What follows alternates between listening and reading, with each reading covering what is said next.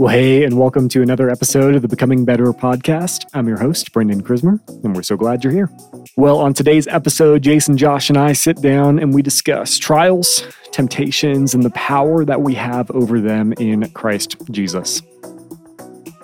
We also spent some time answering some really great questions this week, so we're so grateful for all of you who sent those questions in to us for this episode. And before we get any deeper into this episode, I do want to share that we've got a special bonus podcast coming out this Thursday. And so in just a few days, we'll be dropping a podcast right here on this thread that is a raw and honest conversation with some members here at Quad City who have walked through trials and of many kinds and are choosing obedience and perseverance in the midst of it. Is like I said, a raw and real conversation that I think many of you are going to benefit a whole lot from. So be sure to look out for that episode this Thursday. And if you're tuning in with us today but haven't yet listened to the message from this past Sunday, go ahead and pause this episode now and listen to that first before continuing on, as it's going to help this conversation make much more sense to you.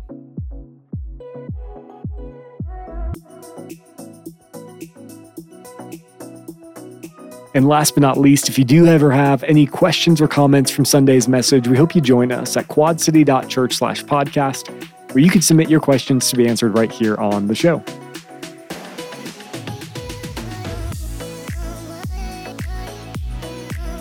Well, thanks again for joining us today. We hope you enjoy.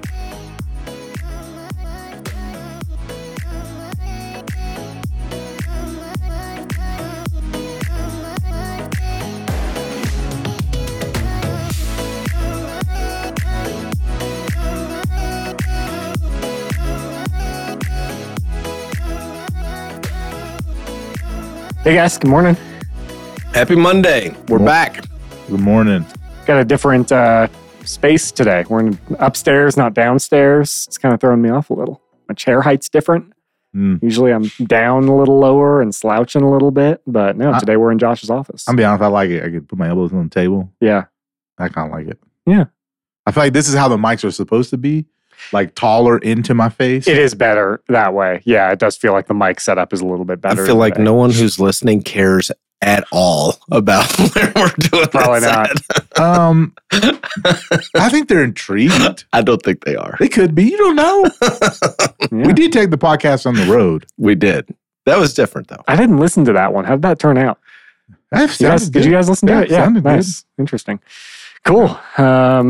Jason, you've got a news article for us, since you're the only one of the three of us that actually reads the news. That is very true. No, I don't read the news. No. All right. I read Twitter. So Josh, X. These are your people. How'd you pick up your newspaper with it being so wet out this morning? Stop. You still get a newspaper? No. It was an old man joke. I know, but I mean, that's why I asked. You still get a newspaper? So these are your people, Josh. Pause that. This is your people. Okay. Where did you live for the last 2 years before you moved to Richmond, Kentucky? And how far is that from Fayette County? From Fayette County is not as far. From Lexington, that's a whole different people group, and you know it. All right. So here we go. I have blue collar. Lexington is kind of white collar. All right. So here's the headline. Kentucky City beams message into space inviting extraterrestrial visitors. So the article says that a Kentucky City has come up with an out-of-this-world campaign to promote tourism. The Lexington Convention and Visitors Bureau used an infrared laser to beam a message into space to invite extraterrestrial travelers. And here's the message.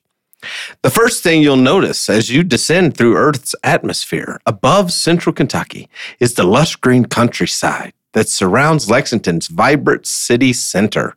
That's our famous bluegrass. It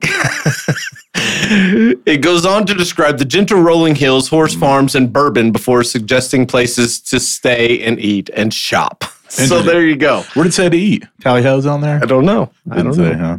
So there you go. Extraterrestrial visitors to Lexington. So I got a couple of things. One, I mean, if they just hold out this tourist place, like Keeneland opens in a couple weeks. Well, Oh, yeah. what is it? January, March. So it opens in March. We get spring meets here pretty soon. That runs us right into the Derby. We're going to have plenty of visitors. I don't think we need to be this desperate. Yeah, right. What kind of money are they spending from if you're coming? How does this help How your are- tourists? Certainly they're on the Bitcoin already. You think? They're crypto. Certainly. They gotta be. Yeah. So, second question is our thought, because people do wonder, like, are we alone? Are we not alone? Right? What if we're not? Hmm. What does that do? Like, what does that do for? Does it change anything? I don't know. And did Jesus die for them? Oh, now you're taking this. We were just trying to have a nice, lighthearted conversation here. We got some rednecks in Kentucky beaming laser messages into space, talking about bourbon. And I'm gonna be positive that it's not some rednecks That's kind of what I was beaming thinking. lasers because Yeah. they're beaming something, but it ain't laser. Like I'm not saying they're not intuitive or ingenuity enough to get a light of some kind, but it's going to be a way different message. okay, it's true. All right. It says the effort was led by Lexington native Robert Lauder, who is an expert in computer engineering, astrobiology, and search for extraterrestrial intelligence. So he's not a tobacco farmer. Yeah, that feels much closer to what I was envisioning. It wasn't quite the redneck farmer. It was much more the UK grad in whatever technology. And I'm gonna be honest, like the redneck guy would have been like, "Hey man, don't come down here. He's got his 12 gauge. Yeah. If you dare step foot on this property, Not son, enough jobs for the two of us. Yeah, they're closing factories down all over the place. I ain't got time for this. So don't you come down here. Cause no problem. That's hilarious. I did think for a second, what if like this was the thing, this funny, silly, probably what is, I would imagine for them to put it as a news article, some sort of funny publicity stunt for the city of Lexington. This is the AP. So yeah, it's a big deal. What if like that was the thing that would spark a intergalactical conflict? And like now, all of a sudden, 6 months from now, we have this thing that's a problem for us, and it all came from Lexington, Kentucky. I'd be disappointed. I would be too. I would we be all might so be. disappointed in us. He probably goes to your old church. There's a good chance. There's a lot that do. So I know. There's a real good chance. I mean, people are really like, the Vegas stuff is what set it off. They're like 6 months ago, there was all of these videos from Las Vegas. You see those? No, but I saw some of the Miami stuff too. Yeah, Is the that- Miami with the mall and the big creatures. And I people don't know much about any of this, Yeah, so we're getting into some territory here that I'm not comfortable with. but but again, I'm just like, it's wild how, like, what feels like sane, normal people are obsessed with this, like wanting to know, like, is there someone else out? Like, I don't know if it changes anything for me. Well, the James Webb telescope changed everything. Like every time we look out, there's more stuff. That's the thing. It's just getting bigger, and But I'm not surprised by that. No. But it just, I think people come to recognition that just how minute our little planet is in the grand scheme of everything. that is true. It's also funny though, because this stuff's been going on, like stuff like this has been going on for decades. The lights over Phoenix thing. Do you guys remember seeing that? So there was, I was just looking it up to try to figure out when it was. It was like 25, 26 years ago. There were a bunch of random lights over the city of Phoenix, that kind of like slowly moving lights. There's some videos of them. It looked like, what's the thing? The SpaceX thing, Starlink.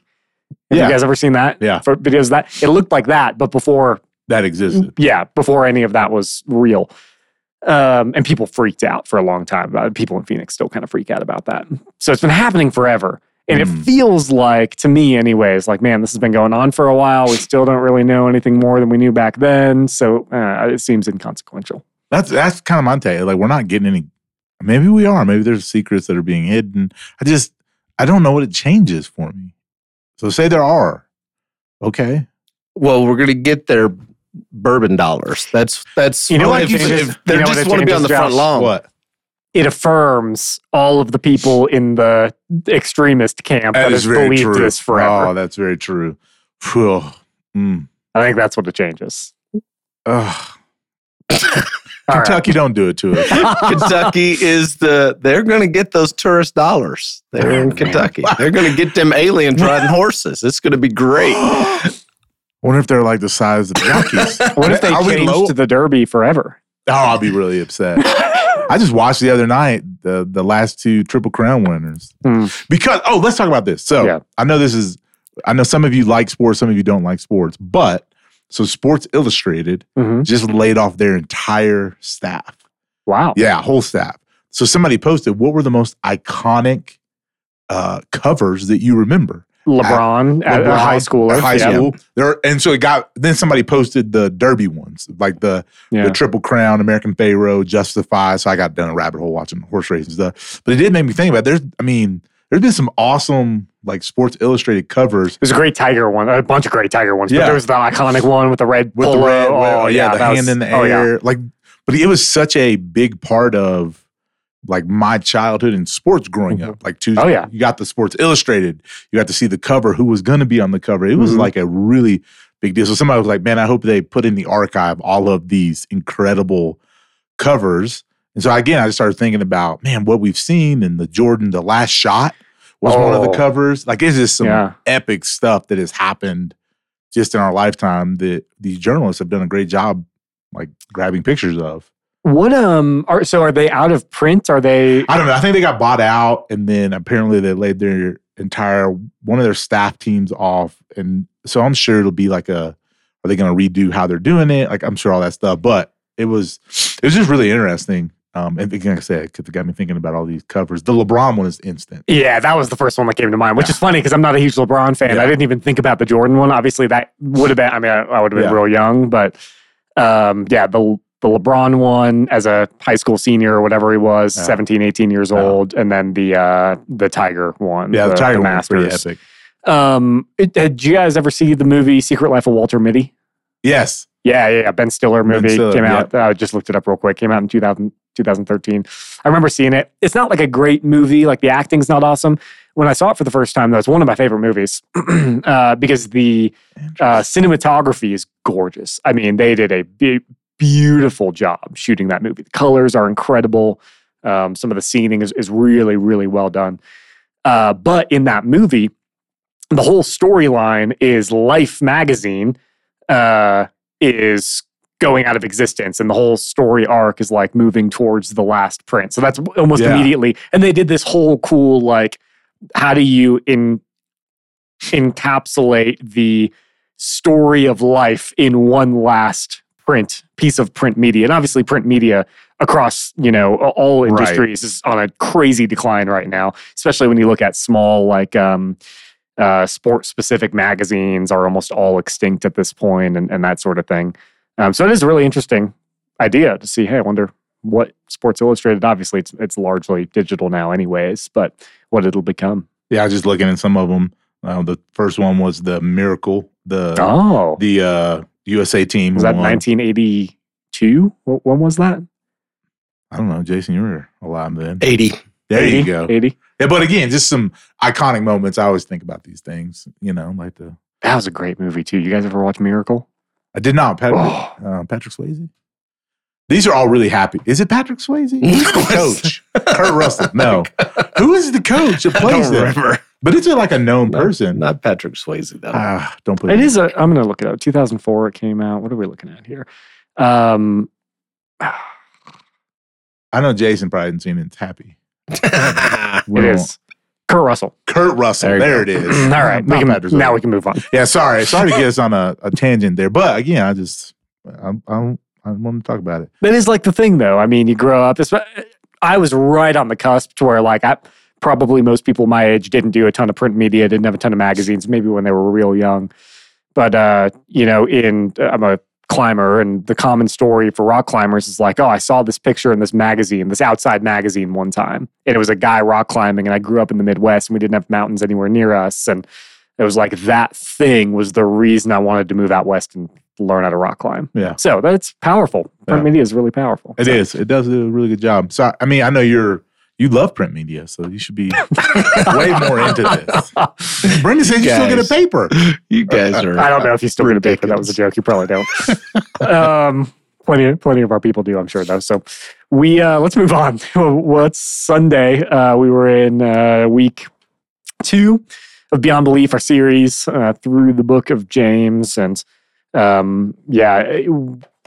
James chapter 1, verses 13 through 18 is where we camped out for the most part. Or really through 17. We'll talk a little bit about 18 today because we didn't quite get to it. And Jason, I know there was some stuff there that you wanted to chat about. But before we dig into that, felt like a high response weekend. I know I got a lot of comments about this weekend, this idea of trials and temptations and the role that the devil, the flesh, and the world play in that. What were you guys hearing on Sunday? What conversations were you having? What stood out to you? Yeah, so last night at my house, where so our kids have, some chores that they have to do, just basic ones. It's pretty new concept. They always had to do stuff. We got more structured with it. Anyways, needless to say. So it was Judah's day to do the dishwasher. So you got to unload the dishwasher, put him up. And he didn't want to do it. So he's like, Silas, man, will you help me do unload the dishwasher? And Dinah and I hear, I'm like, don't ask Silas, because Silas is our third, and he by nature is a helper, and we'll just help. That's who he is. So we try to not take advantage of that. Even me and Dinah are like, hey, I don't want to take advantage of his heart that he wants to serve and do that kind of stuff. So I'm like, Judah, no, this is your chore. You do the work. Dinah goes, Judah, didn't you listen Sunday? And today, she was like, this is your flesh. Your flesh is trying to cause you to sin. It's enticing you to not do the right thing. You need to do the right thing. And I was like, and it was because they're in preteen and they do the same message, which is, again, part of our reasoning behind it is so that we all can have these conversations. But it was so funny. She was like, dude, that is your flesh, and it is trying to get you to do the wrong thing. And you need to do the right thing. So it was really cool. For me as just hearing that conversation of this is how you bring in what we talk about in church in a very real way. Yep. And he was like, all right, I'll do it. Not happy about it. But it was I was like, oh, this is really cool. It was a great moment just to see that kind of happen in affirmation of oh, this is why we talk about the same thing. Yeah. As parents, that we sat in the same message and heard. It definitely affirms that shift for preteen ministry. And hey, 100%. Let's try to make sure that we're setting up families to be able to have conversations. It's a great example of that. Yeah. So, Jason, what about you? I think there was a lot of people that resonated with the idea of the hook and the lure. That was a vivid imagery for some people that helped connect the dots on how I keep getting drugged back into these same things over and over and over again. And so I think that was some helpful imagery for people. We all recognize the trials are coming and temptation is there, and what are we going to do about it? And so hopefully this gave some language for people to help them figure out, hey, what can I do to stop finding myself in the same situation over and over again? So, that was the big thing that I heard. Yeah. I mean, and if you are a fisher, you've caught a fish and looked down and you see a hole in its lip. Yeah. And you're like, well, you're dumb. What's wrong with you, fish? Now I'm not a keep to kill fisher. I'm a throw it back kind of guy. That's how I grew up. But I thought about that and I was like, oh, that's me. Yeah. I'm dumb. I literally bite the different looking thing, but end up in the same place. That's right. I caught this same fish yesterday. Yeah. You're just not the brightest. And then, like you said, I'm not talking about fish anymore. And I'm like, no, that is me. A new lure gets thrown out and it looked good. And I go, it got me again? Again. It got me. Are you serious, Jess? Yeah. What's wrong with you? You got another hole in your mouth now. Yeah. That's really good. Well, hey, we've got some great questions that came in from Sunday's message. Before we get there, let's talk really quickly about, it doesn't have to be quick. We can take as much time as we want. Let's talk about verse 18. Here's what it says, just for those of you that might be driving or not close to a Bible or your phone, which you're probably listening to this on right now, but that's beside the point. Here we go.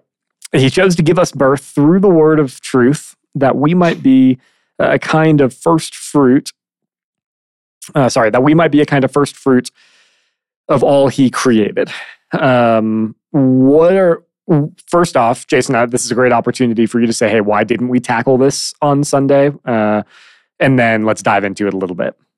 Yeah, so the reason we didn't tackle it is because it would take a lot of defining to try to set the context up for what the point of this kind of one verse. We'd have to go in and talk about what does it mean that it gave us birth? What does it mean that it came through the word of truth? And what does it mean that we are a first fruit? Those are not phrases that we utilize on an ongoing basis. So that's why we kind of just ended with the good news of, hey, our God is good and he does not change like the shifting shadows. Everything he does is good. And so even in that, you get a picture from verses 17 and 18. It does take you back to Genesis, that every good and perfect thing comes down from the Father, and he gave us, meaning those who are in Christ, he chose to give us birth through the word of truth. The word of truth meaning the gospel, that the gospel of Jesus, for those of us who have come to faith, again, you got to remember this, he is speaking to the very first Christians. Like these are the people who were reborn at Pentecost. So when he says he chose to give us birth through the word of truth, that birth imagery is the same imagery that Jesus used with Nicodemus, right? That you have been born again. God gave us new birth through the gospel, that we, meaning all of these people who came to faith there at the beginning of the Christian era, we might be a kind of first fruits of all he created. What he did with those people, he wants to do with all people. So first fruits is obviously when you put seed in the ground and the first harvest that comes, it's the first fruit. And those first few seeds that produce fruit are a picture that help you to understand, oh, good, this seed took, and you can expect more to follow. And that's kind of the imagery that he's using of these believers who came out of Jerusalem. And again, it goes all the way back to this picture of God, what he did with Adam and Eve as the first fruits. He's redoing with these people here in the Church of Jerusalem. So it takes a little bit more to set up, and we could dig in even further, but hopefully it gives a little bit of context of what's going on there, that he's trying to encourage these people to be a picture of what's coming next for everybody. Well, even like this whole context, right? Even 13, 14, and 15 is all the beginning story as well, right? Yeah. Like Eve was enticed and That's it was right. desirable, and then she was lured away, right? That's right. The enemy lured, all of that. But again, this is the story that they told over and over and over again. So this is why James instantly says it, and they would have went, wait a minute, this sounds like the struggle that's been going on forever. Yep. Right? That's what they would have went back to in their mind. And so again, because it is the Jewish people, they knew these stories way more than Paul wouldn't have used this for the Gentile believers. Right. But James is very intentional when he uses that kind of language, because it's the same thing they heard that, oh, we're doing the very same thing that we've been doing since the very beginning. And we now have a way to stop that. Yeah. And we had talked about, even during our sermon planning, trying to marry those things throughout this sermon, but we just didn't have enough time to try to, you can lay these two texts beside each other, to Josh's point, verse 13, 14, and 15. You just lay that down beside Genesis chapter 3, and it's a mirror image. It is what happened. They were tempted, and when it says, no one should say, God is tempting me. That was the very first thing Adam did. Yeah. Adam said, it was this woman that you put here that caused this to happen. Yep. Like, he blamed God. Yep. And so you can lay that. And so you could do that if you've got a life group that you're talking through. That might even be a fun exercise, just to pull out Genesis chapter 3 and lay it beside these 3 verses, and you get to see a real life illustration of what James is describing, how we are tempted, how it taps into a desire for us. And what was the desire? Well, the enemy came along and said, you can be like God. Yeah. And that tapped into an evil desire that Eve had. I can be like God. Oh, that makes this even more desirable.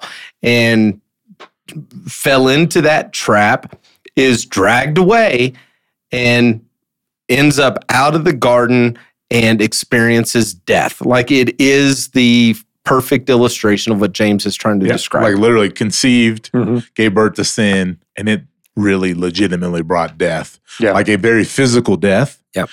Instantly to cover their shame, but then the death that they had. Yep. But then also, obviously, like you said, it's not just that death that we all experience. This is now the eternal separation death. And so that storyline continued up until the death, the burial, and the resurrection of Jesus, which again brings us now to verse 18, where God chose to give us new birth. So the birth of sin, the sin gave birth to death, and it is the gospel that gives birth, again, through the word of truth, through the gospel, to life that starts now and never stops. And these people literally are the first fruits of that. They were the first ones to hear the gospel, and they are the first ones to experience the life that Jesus had called them to. So that's what verse 18 kind of helps paint the picture. And where does Paul talk? Paul talks about this idea of first fruits. And is it Corinthians or Romans? I don't think it's Romans. We would have hit it. But he talks about this idea of he picks up this same idea that... I think it might be Romans, was it? But again, it's just a reminder for me, like, this was such a big deal. The first fruit idea it's not unique just to James. Right. Other authors in the New Testament also speak of this kind of language. Is it the Romans 6 with Adam and stuff? Maybe. But anyhow. Yeah, I mean, he uses the language in 1 Corinthians 15. That's it. Yeah, it's but in fact, Christ has been raised from the dead, the first fruits among those who have fallen asleep. Yeah. So it is. So he picks up establishment of a new way. Yeah, right? kind of. He picks up on that same kind of language. That's what I thought. I know because again, James is not the only one who uses this language. No. So again, it's important for us. This was a theme that they would have had. Yeah, which makes sense too. They were much more about harvesting things, so it would have been natural to them to speak about that. Yeah, that's really good. No, I think that's really helpful. Again, it definitely, I don't think we had the time to be able to do justice to that idea, but definitely wanted to spend some time on it here. But I'm glad we were able to leave our people with some encouragement and but still be able to get to that. Let's dig in. We have a few good questions from the message on Sunday, so let's dig into those here. And the first one, Jason's about something that we don't do very often, which is the word study and diving deep into the language. That's not something that, there's some guys and some churches that lean heavily into that, and it's helpful for them and their people, but we don't fall into that camp. So Mike has this specific question. He says, Jason stated that the word temptation and test or trials are the same word in the Greek.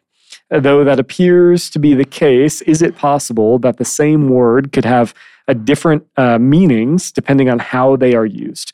If that is the case, with some words even in our own English language, James clearly says that God cannot be tempted with evil and he himself tempts no one.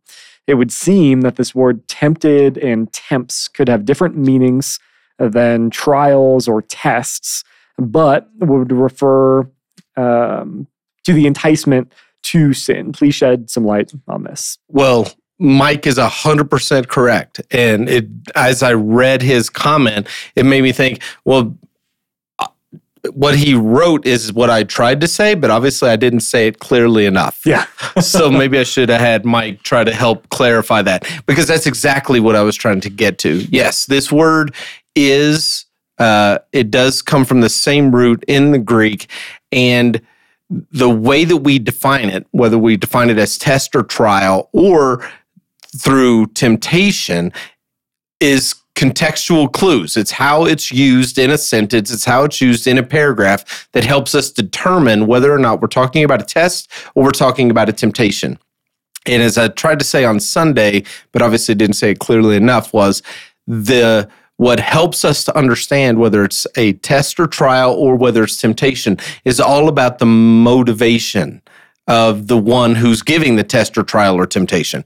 If it is in a way that is meant to build up or to make someone stronger, that is a test or a trial. If it's used in a way that is meant to tear someone down or to take someone out, then that would be defined as the temptation. And so 100%, Mike, you are 100% right. It is the same word, and the way that we determine its meaning is through the contextual clues of how it's used. If it's used in a way to build up, we know that is the test or a trial. If it's used in a way that the motivation is to tear someone down, then we can put the word temptation in there because somebody who's using it in a way to try to get someone to fail. So hopefully that clarifies that. Thanks, Mike, for bringing some clarity there. You're 100% right. Yeah, that's what I was going to say. Like, so he doesn't change topics. That's the most helpful part of this. Yeah, because we instantly then disconnect trial from temptation and all of those things. Up to because the first part is all about God giving us these trials for perseverance sake. Right. But there's also another side of when trials come. Yeah. There also comes temptation to walk away or to quit or to do all those things or to sin because you're frustrated and mad and angry. And so again, it's the both sides of the perspective, I think, is what James is trying to set us up for. Again, like you said, we have put them in different camps. Right. I think that's the acknowledgement here is very clearly our way we use them are very different. Yeah. And they didn't have that. So I thought it was really helpful just to point that out. Again, there are sometimes those words really matter. Yep. And how they're used are really important. Yeah, absolutely. Cool. Let's jump into the next question. Courtney asks this. She says, although God does not tempt us himself as opposed to trials or tests, is it theologically accurate to say that the Lord is faithful and kind to provide us ways of escape from the temptations of the world, the devil, and our flesh? Courtney, that is a great question. And I assume you recognize, because you're a smart lady, that essentially you just quoted 1 Corinthians 10:13. So just to give some context for everybody else, 1 Corinthians 10:13 says, no temptation has overtaken you except what is common to mankind, and God is faithful. He will not let you be tempted beyond what you can bear. So to answer her question is, again, she's 100% right, that God does not tempt us. And any temptation that comes our way, this text promises that God is faithful, even in that temptation, to provide us a way out. So I'd like to just riff on this for just a moment. When we're talking about temptation, the thing that stands out in this text here, 1 Corinthians 10:13, says, no temptation has overtaken you except what is common to mankind. And I think that is such an important piece for us to be reminded of, that whatever temptation that you are going through, whatever temptation comes your way, it is not unique. One of the things that the enemy tries to convince us of is that your situation is unique, that this temptation that you're enduring is unlike anybody else's, and sure, they cannot fall into the temptation, but they don't have temptation like you have. Yep. And so because it's unique to you, it's okay for you to give into it because they don't have that. It's just not true. There is no temptation that any of us has endured that the saints before us have not already endured. So when the enemy tries to convince us that you're special, you're so unique, nobody else has to deal with it, can give us a sense of an excuse of why it is that we continue to give into this temptation. So none of our temptation is unique. And then secondly, God is faithful. He is faithful. And what is he faithful to? He is faithful. He will not let you be tempted beyond what you can bear. Again, hang on to that thought for just a second. Even in writing this verse, there is a picture of God holding back the power of temptation.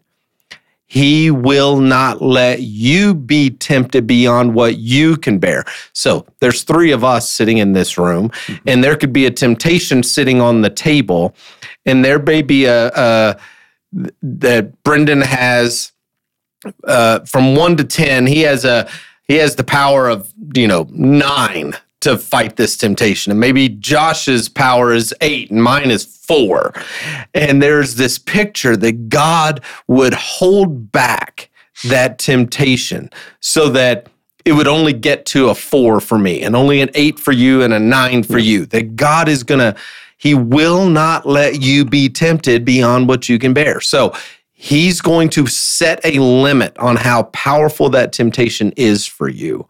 And I just think that is such an amazing picture of the grace of God on a personal level for every one of us. So no temptation. I'm sorry, do you want to pop in? That's really, really good. Just on that for a second, couple of things. That is incredibly helpful because when you're in it, right? When you're in the temptation, it feels like I'm never going to get out of this, right? There's nothing that I can do to fight this. So this helps us understand that like we aren't powerless here. Yeah. And I just thought that was a really good insight, especially for people, right, that we talked to yesterday that are, hey, maybe you have this thing and it's like the fish hook, the lure you keep going back to. Just having that, even if it's just cognizant understanding that it is not more than what you can handle. That's right.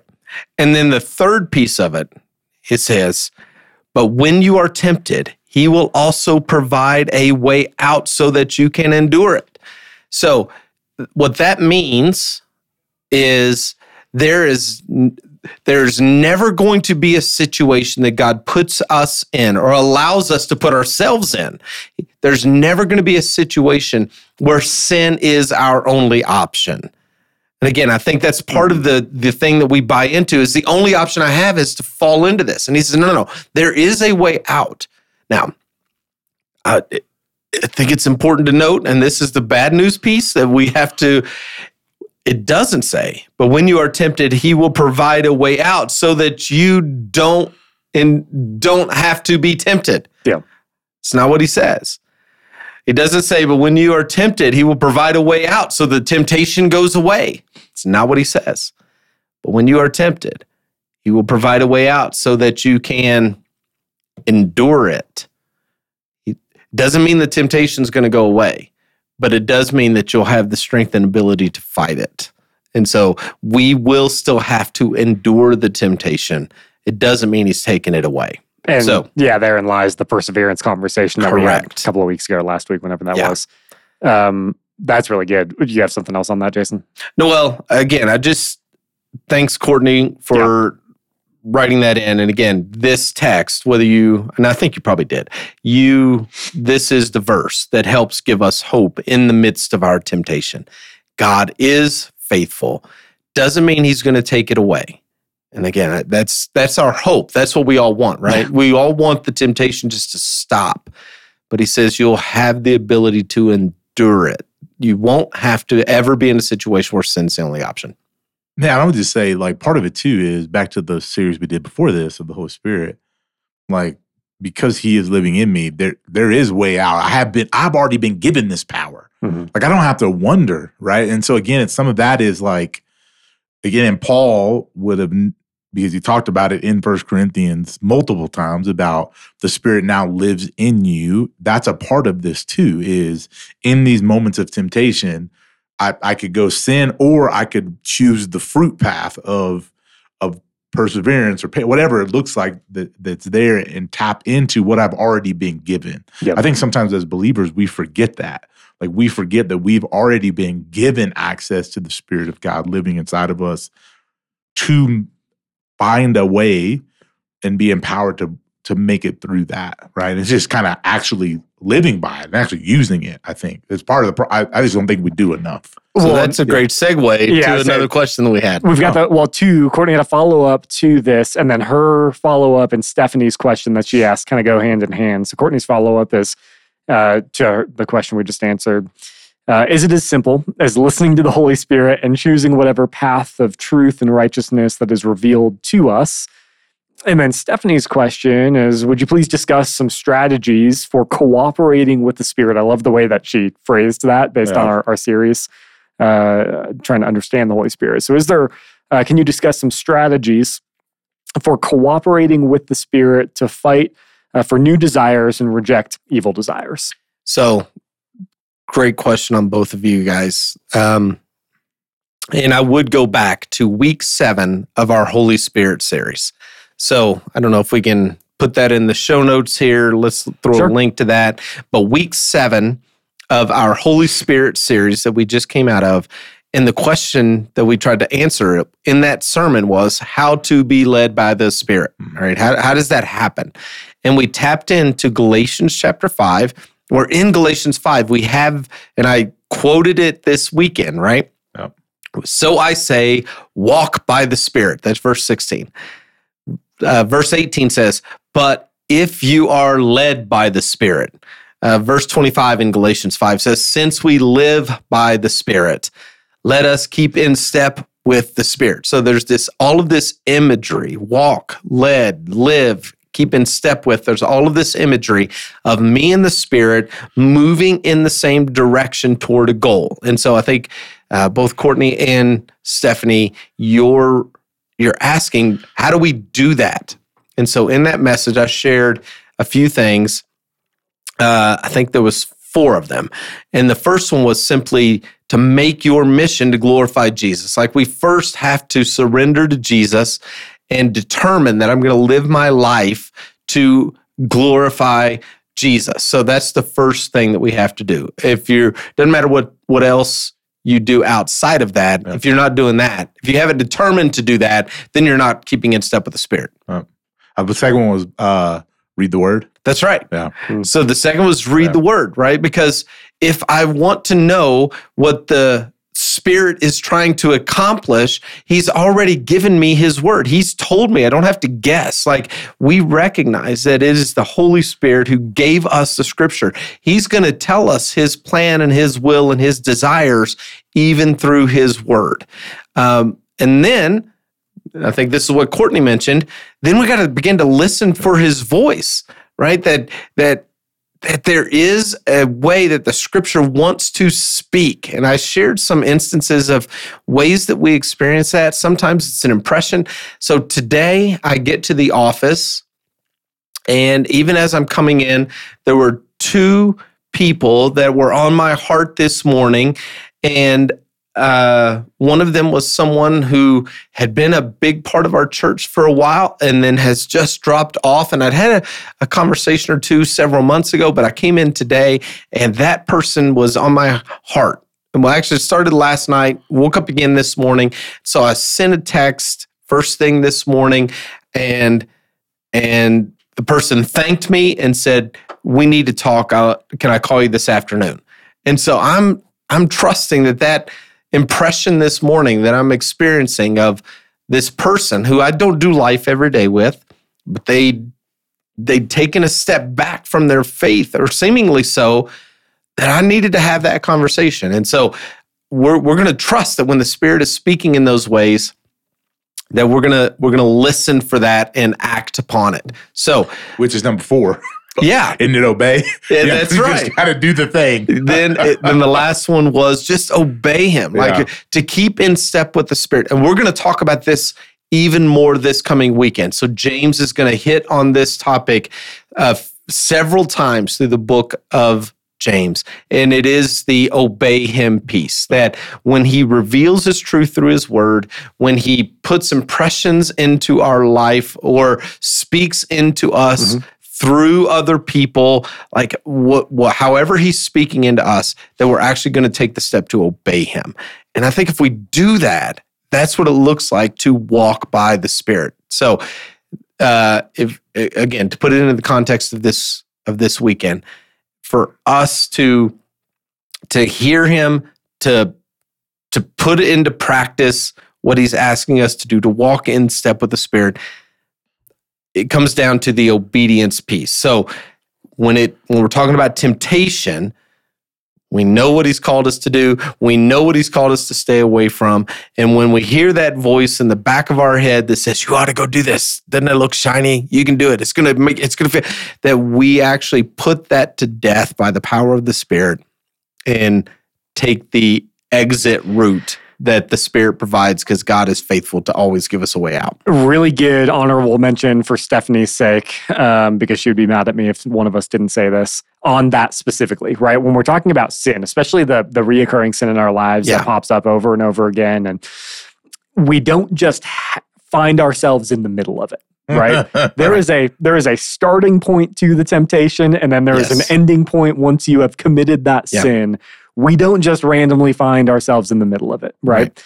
So part of CTO, right, has this tool that they just call renewing your mind. And part of that process is catching yourself as early as you can in whatever that sin pattern or behavior it is. So really quickly, and we can link this in the show notes too, I'm sure, via PDF or a link or whatever. It's a 5-step sort of thing, renewing your mind. First, catch your thoughts and attitudes. Confess. Second is confess. Literally just confess those thoughts or attitudes to God. The third is declaim. Claim the Holy Spirit's power over your sinful thoughts and attitude. Force your mind to change in your attitudes. So fix your eyes on Jesus, right? And then repeat. Just do that over and over and over again, but you've got to start somewhere, and you've got to try to catch yourself early. The most important is one, literally, like you said, if you can catch it, if you can just catch that thought before it gets to sin, right? If it comes in and catch it, which goes back to another one of the series in the Holy Spirit series, another sermon in the Holy Spirit series about the fruits of the Spirit versus the fruits of the flesh, right? Like like yesterday you were talking about the third piece of, or one of the 3 ways in which we are enticed or tempted is us. Yeah. And what I always kept thinking was that series again from the Holy Spirit, Galatians 5 again, that is by nature what I am. Like, it's not an accident that I think of these things because by nature I am. And so I actually need new desires, and God has given me those because he's given me the Spirit. They are his fruit. But that's how I grow more of that versus what's by nature really easy to grow, because that's what I am, right? I am those things. And I think that was the most helpful part with the tree. That's the tree sermon for those of you who remember that, is the things on the one side we're all guilty of. And it's actually really simple, right? Like it's not a hard thing. And so again, that's the struggle. So you said we don't just need, how would you say yesterday? We don't just need something, we need new desires.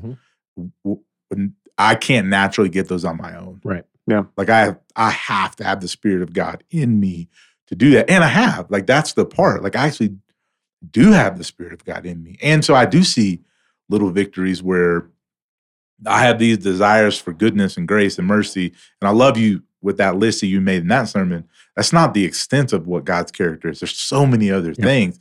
And so I just I think some of that is I need to claim that too more and go, oh, wait a minute. That's not natural Josh. That is, wait a minute, that's the Spirit working in me. I think we focus so much on the negative because it's so easy to see. I think we also need to encourage and see in our life some of that positive stuff. So when I see it in other people, I'm like, hey, man, I know that's not by nature something you would do. Man, you are walking and living by the Spirit. And I think it helps to encourage people to go, okay, I'm doing the right thing. Because we by nature always go to the bad, at least some of us.